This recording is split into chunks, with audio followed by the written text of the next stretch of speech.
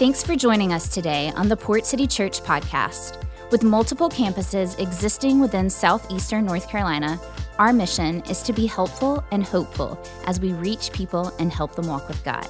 To learn more about the heart behind our church, we encourage you to visit us at portcity.church.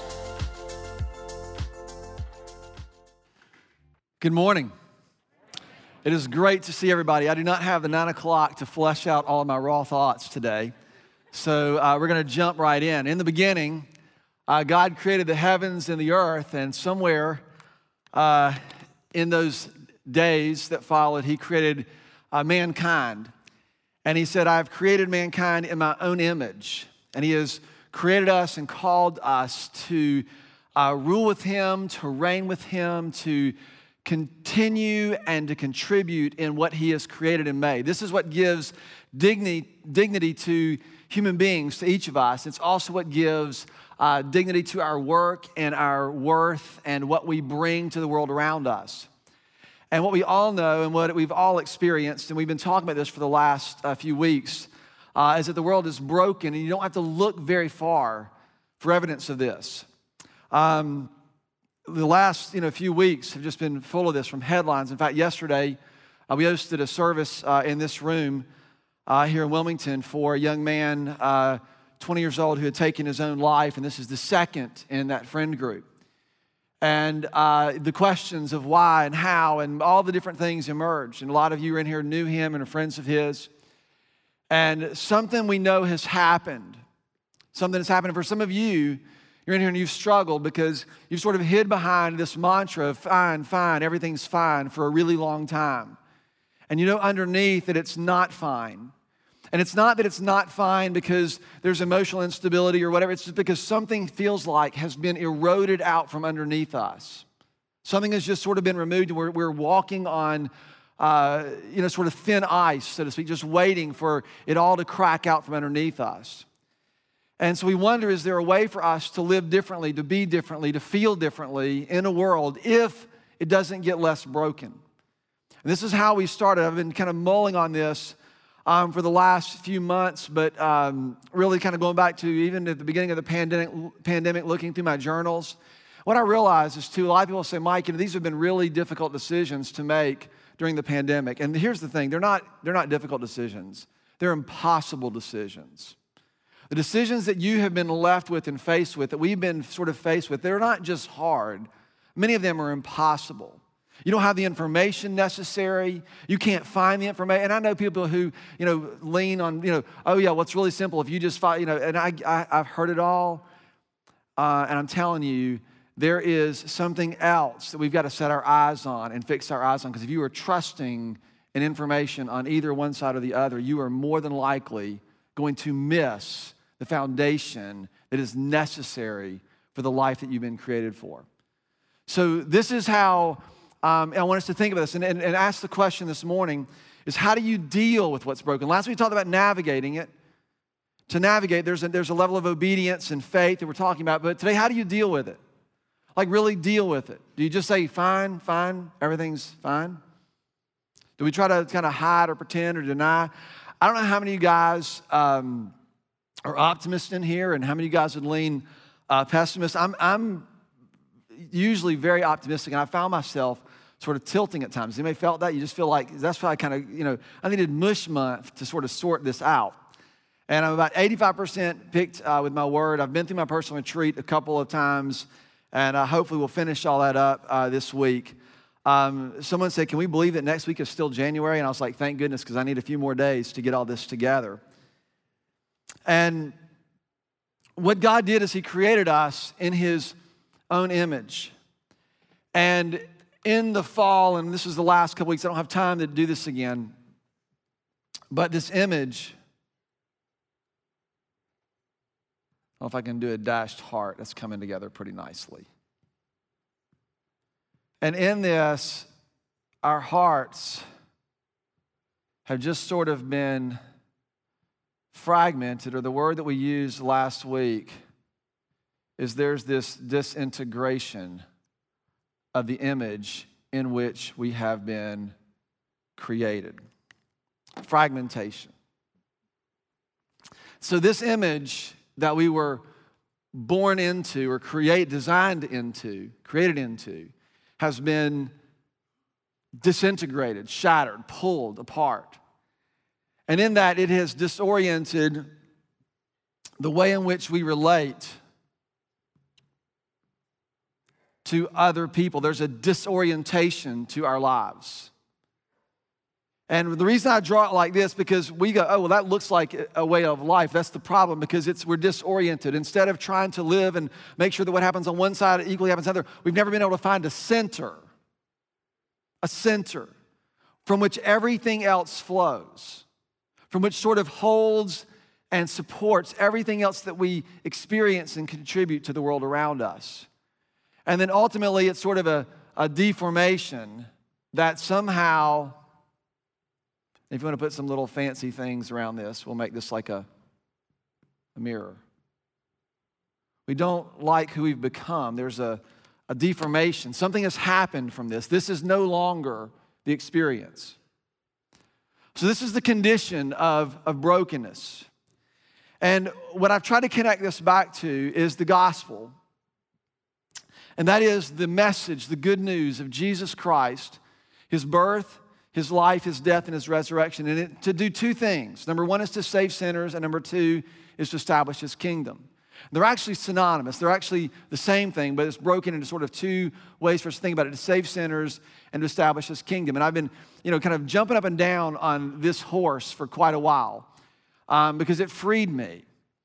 And to save sinners, most of us think that God washed us white as snow, and then we get to live in heaven when we die, and then you scratch your head because you wonder why you still do dumb things.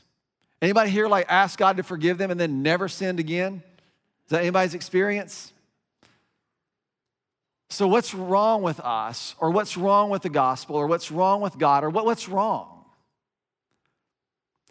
And what he's doing is he's reforming. He's forming us, reshaping us, remaking us. And there's a way in which we live in this world, and then there's a way in which we are designed. And this is a rule, a foundation upon which we build our lives.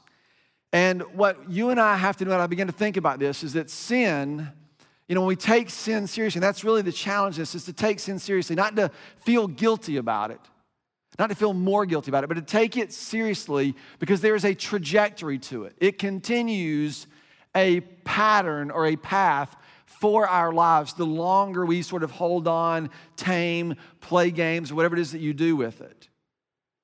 And what I've been kind of toying with or thinking about or considering in my own sort of personal world is, what is the relationship when he says he came to save sinners, which he did so by offering forgiveness? I mean, this is, I could go through and we could go through the entire Bible and find these places. This is the overall arc. In Romans chapter 5, verse 8, it said, God demonstrates his love for us in that while we were yet sinners, right, Christ died for us. He brought us forgiveness. And what I found is the more that I take sin seriously, my own sin, but also sin in general, the more forgiveness has a glory to it. There's a beauty to it. And so we take sin seriously, we begin to be reminded that there is a beauty to what God has done. And this is what reconciles us back into the way that we are supposed to live. So that's all the setup for today. One of the things I love, Dallas Willard, again, is one of my heroes. Dallas Willard said this. He said that Jesus is about the redemption of actual life from actual sin. It's not theoretical. It's something that has to happen in you and in me in the way you and I live our lives day in and day out. If you've been around Port City a long time, you know that I have these three sort of core convictions. If God created life, and this is not what the message is about, so I'm going to rattle these off. You won't have time to write them down. But if God created life, then he alone gets to define it. The second one is that every longing at its core is a longing for life. Every instinct inside of us longs for something that's connected to what we've received in our being and what God has intended us and called us to be. So I began to think, what is the core desire of human heart? Because today I want to talk about, we're going to give a picture of redemption next week, but today I want to talk about what if what if the desires of your heart found redemption? What if there was a redemption of desire, so that the things that you actually long for were inclined, they were no longer deceptive, which we all know that we're prone to. The rule of sin is that. The rule of sin is that our desires have now become the purpose, so they don't serve the purpose. They've become the chase of our lives. It's interesting, philosophers for years have talked about this and tried to understand it, and we kind of live in the modern world, which is really influenced by a lot of German philosophy. Some of you probably heard these names, Karl Marx, or Friedrich Nietzsche, or Sigmund Freud, right? You've heard these guys before. Other philosophers talk about them and refer to them as the masters of suspicion. And the reason is because they couldn't imagine how any human being would do something on behalf of another, for another person without demand for anything in return. Now, Nietzsche's famous for talking about God being dead, and Marx, they're all, trying to figure out how can this be. And it's interesting that all of them arrive at different sort of trajectories or root desires of human beings. This is a drastic oversimplification, but if you read, you'll see this. Karl Marx tends to think that human beings are motivated by money, like there's an economic drive to it, which is what led to his philosophy. Friedrich Nietzsche thought that power was what kind of drove humans to get and to hold power. In fact, his beef with Christianity was that he thought anybody who, like when weaker people ask stronger people to serve them or to love them or to value them, it's just a way to manipulate them because they can't do it by force. And he writes all about this. And then Sigmund Freud, he thought that the root of all of our pursuits, anybody guesses on this one? Right, sex. So you kind of have money, power, and sex. These are the drivers. And you just sort of test yourself, how are we affected by this? And I would assume all of us at some level can look and say, how does this bother us? How does this affect us? And power doesn't mean you want to be in office. Power means you might want to be in control. Right? For some of you, you have been hurt your whole life and you've resolved that you're never going to be that way again. And so you use your power to control your circumstances or perhaps other people. We all have this sort of thing. So the question is, what is the essence of human desire? What I believe it is I believe that the essence of all human desire is the fullness of the image for which we have been created and the life that we long for, which is the very love of God. It's love. It's love. Now, I'm not talking about hearts and roses and pastels. I'm talking about a gritty love that requires something from us, but more importantly, that does something to us. If you have your Bibles, I want you to look in Colossians chapter 2. We're going to kind of make this thread together.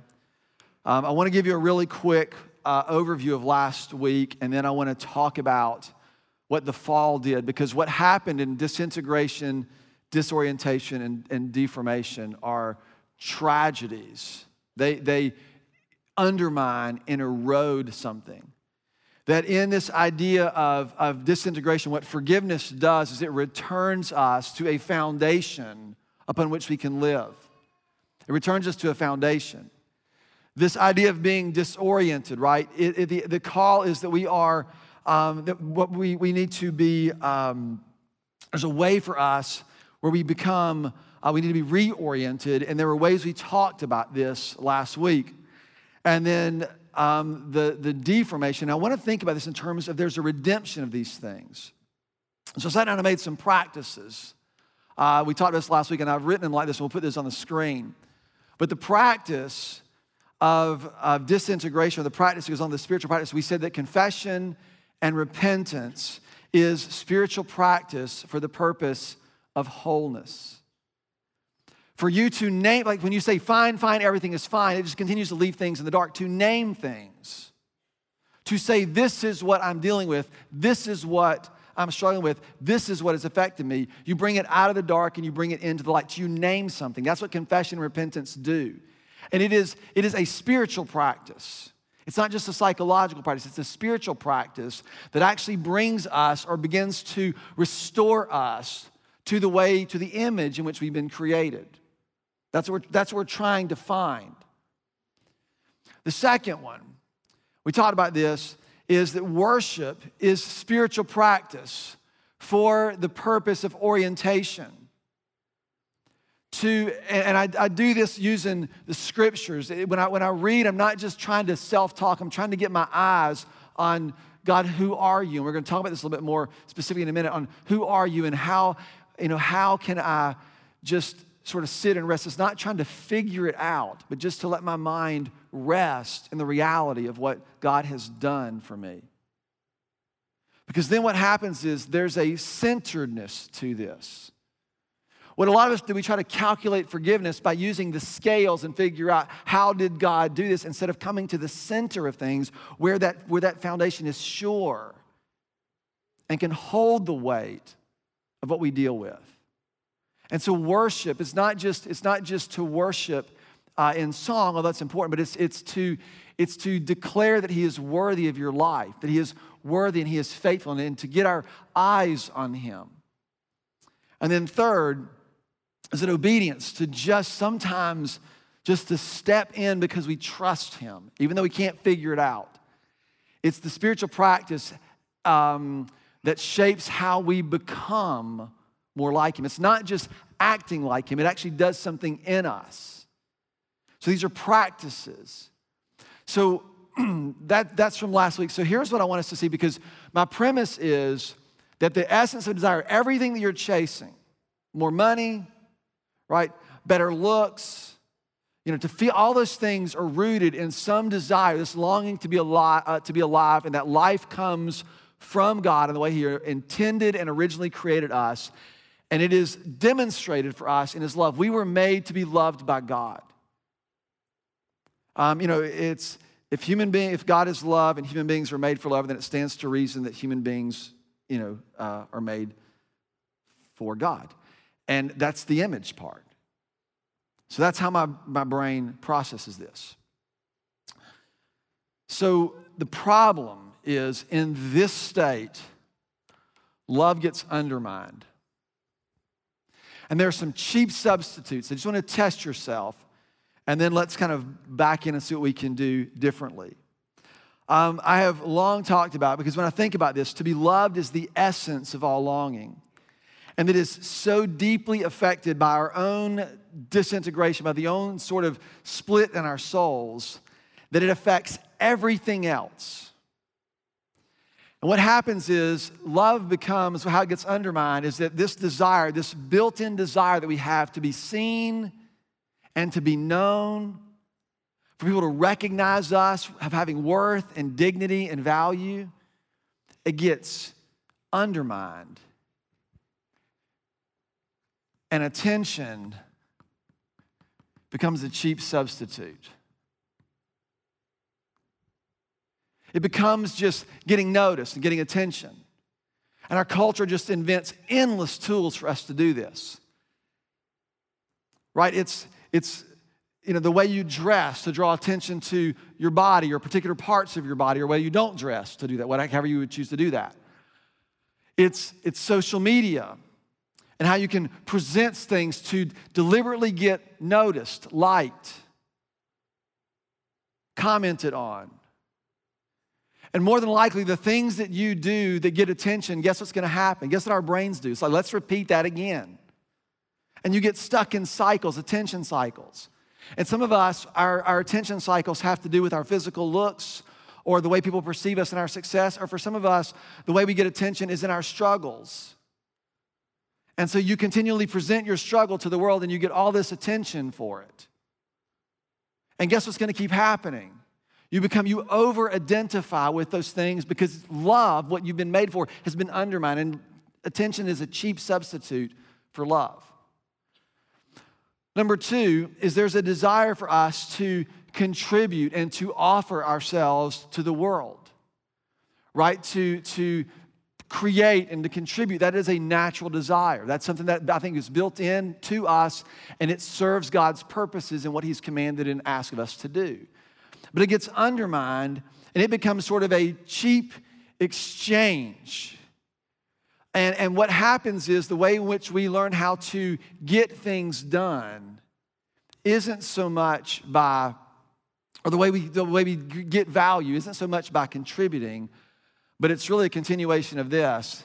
And I've said it like this, that in the absence of being loved,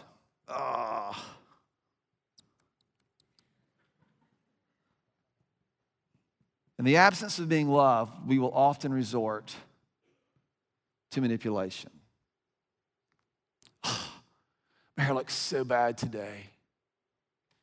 And you say what? No, it doesn't, Mike. It's as good as it's ever looked before. Oh, thank you. Can you tell me again? And what have I done? I've extracted value by manipulating you, by making you feel badly for me. And love is undermined. I can't exchange, I can't offer because I'm taking, I'm extracting. And love is undermined. And what I want you to get in your brain, don't you go, oh, I do that, or I'm married to someone who does that, or I have a boyfriend who does that, or a girlfriend who does that. Don't start feeling guilty. Recognize this is the fundamental problem. This is what sin does, and it is its trajectory. And if you remain in it, it will only continue and grow. That's what you need to understand. And then thirdly, that this desire that we have to sort of offer ourselves, and this continuation of this is reduced to control. And when you can't manipulate any longer, you'll just take control. And this is how sin always erupts in violence.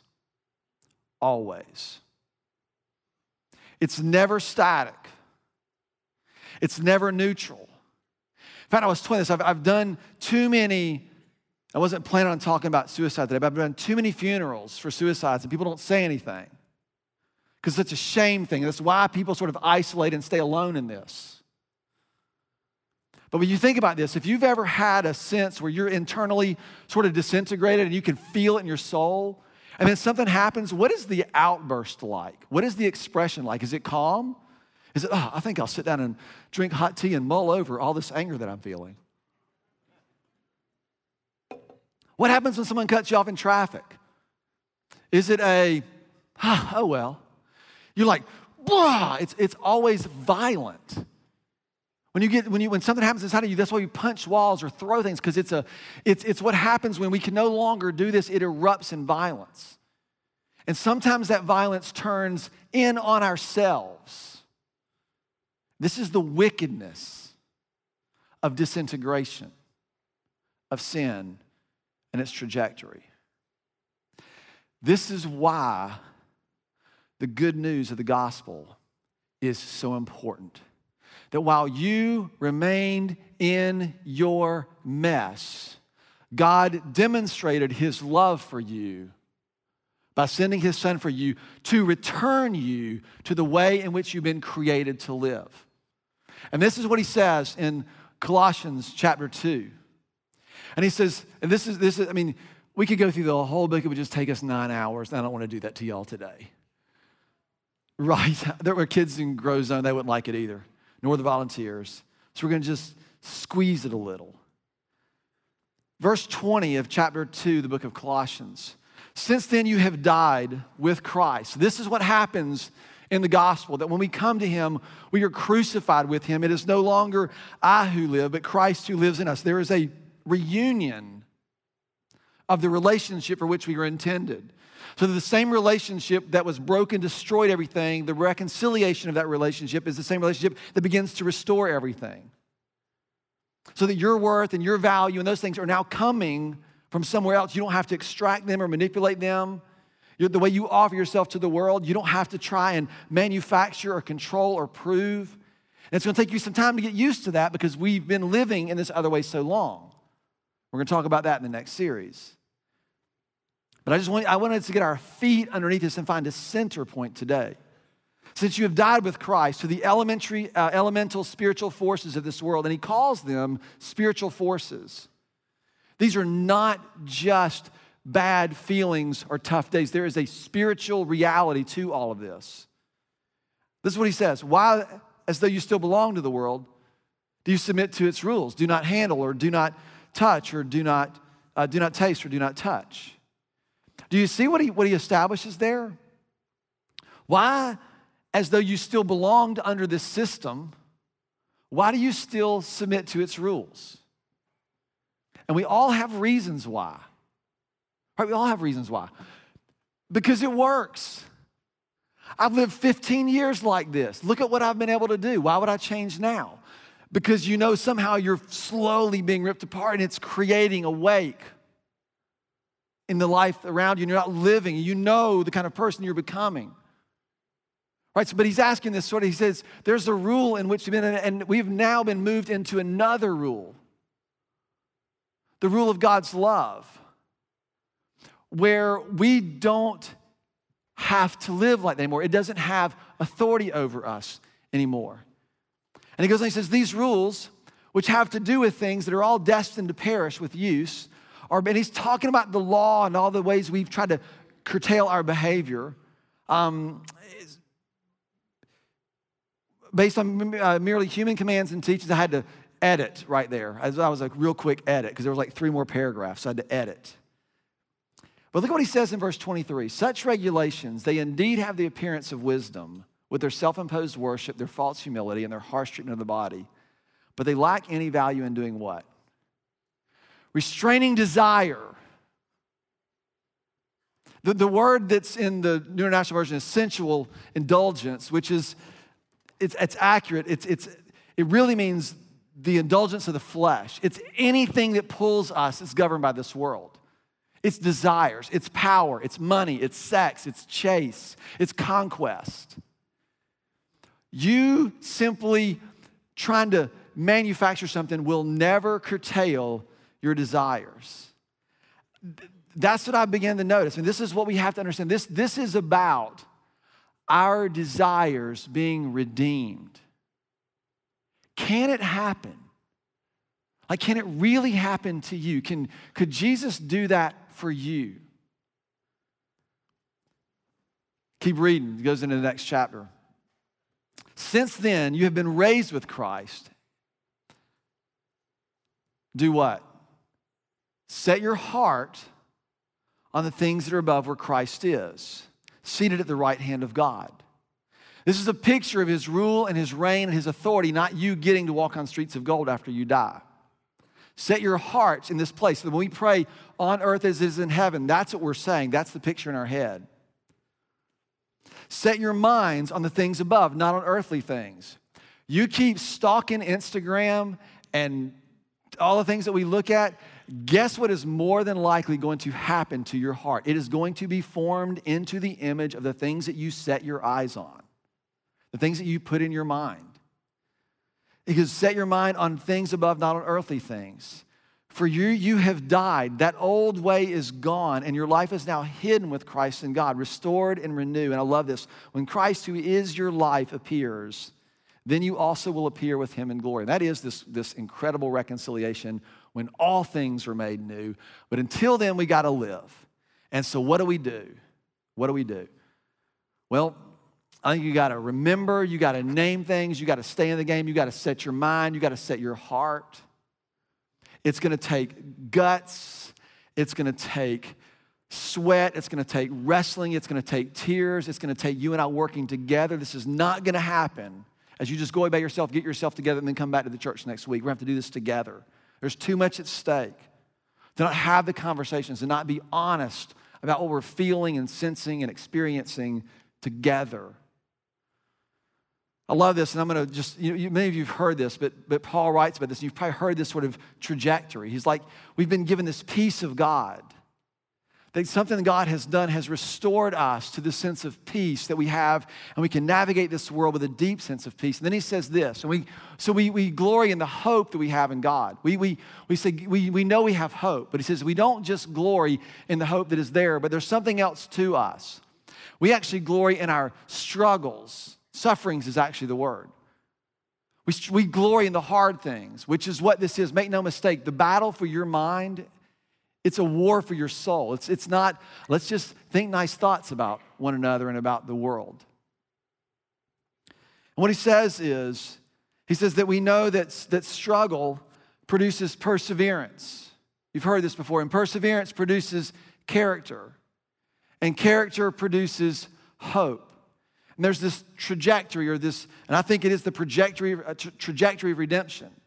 But look at how Paul describes the reason this hope does something. Chapter 5, verse 5, it says, and the hope does not disappoint or put to shame. The hope doesn't disappoint us, is really how it would read. It doesn't leave you wanting. Why? Because what? Because God's love has now made its way back into here. And we now become filled with Him. This is the picture throughout the Scriptures. This isn't about you trying to do better. It's about you making yourself available for what God has already done. It's about trusting and believing. And you've got to sort of, the way in which the psalmist, and we see this throughout the Scriptures, is to remember. The way I was like, how do you deal with the world? How do we deal with this? Well, you remember. And remembrance isn't just like intellectualist, and it's to enter in. Actually, in some places, it means to name things. This is exactly what Jeremiah modeled in his famous book of Lamentations. At the end, it's known as the Weeping Prophet. He says this, I remember my affliction and my wandering. He uses like old language, right? Bitterness and gall. I remember how tough this was or is. I remember it well, and I feel it deeply. Do you see that? My soul is downcast. I feel it deeply. So the permission is it's okay to like go, yeah, this is tough. And yeah, things aren't like we necessarily want. But then we have to do like the Paul thing and set our minds on the reality that we have been brought into. And this is what he says. So yet I then call this to mind. There's these two things that begin to sort of come together and they land in this place. And what he says is that I call this to mind and therefore I have hope. And this hope does not disappoint. That great is your faithfulness, God. With every single day, your mercies come to me and they are sufficient for the moment that I am in. And they are sufficient in the moment that I'm in. And I step into the next one, and it recurs again, and it recurs again, and it occurs again and again and again as we walk with Him. And as we do that, we find this to be more and more and more true, that our hope does not disappoint us, not because things didn't work out, but because God's love has been poured on us, and we are being restored and redeemed and renewed into the image which we've been created to. And this returns us to the foundation that is Jesus Christ. A lot of us keep trying to put our stock in how well we obey Him or how committed we are to Him instead of just putting your feet squarely, your whole heart squarely on who He is and what He has done, and let Him support the full weight of everything you feel. You ever tried to struggle with your sin with like kind of one foot? You don't want to put too much weight on Him? God, if you'll forgive this part, I'll take care of the rest.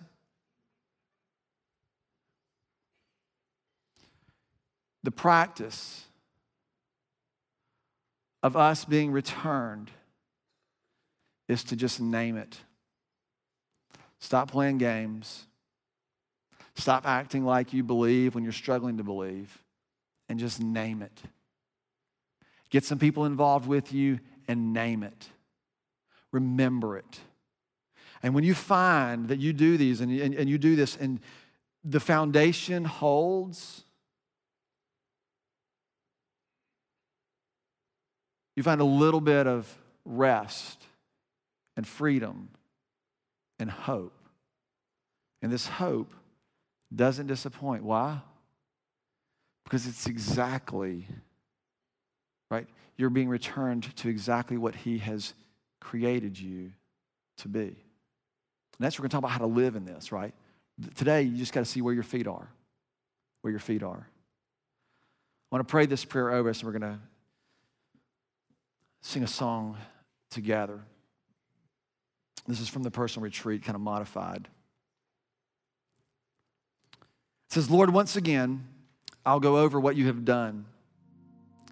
I'll ponder all the things that you've accomplished, and I'll give a long, loving look at your acts. There have been things that have brought joy and things that have brought tears. Circumstances that have brought deeply felt joy, while others, pain and loss. But your presence was with me in every high and every low. I'll receive this as evidence of your faithfulness, of your provision, and your care throughout it all. And as I reflect, I trust that what I've experienced actually matters, because with you, nothing is wasted. So I'll remember and I'll recall the joys and the trials. And gratitude rises because they have brought me here to this place and to this moment, where each day is a part of the story, but it is not the whole. And hope rises because of your unfailing faithfulness.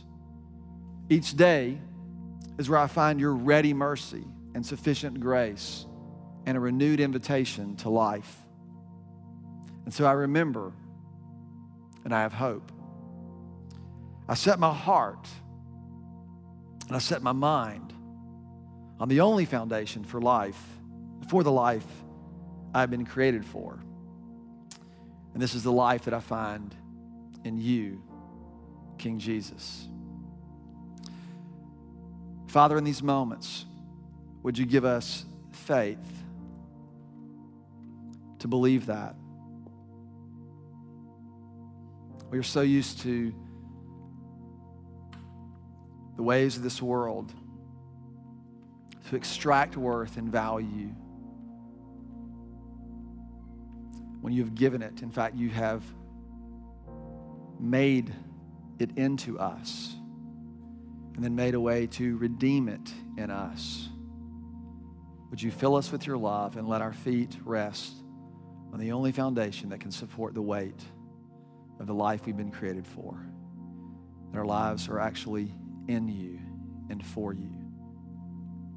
I lift this in your Son, Jesus, who is our King.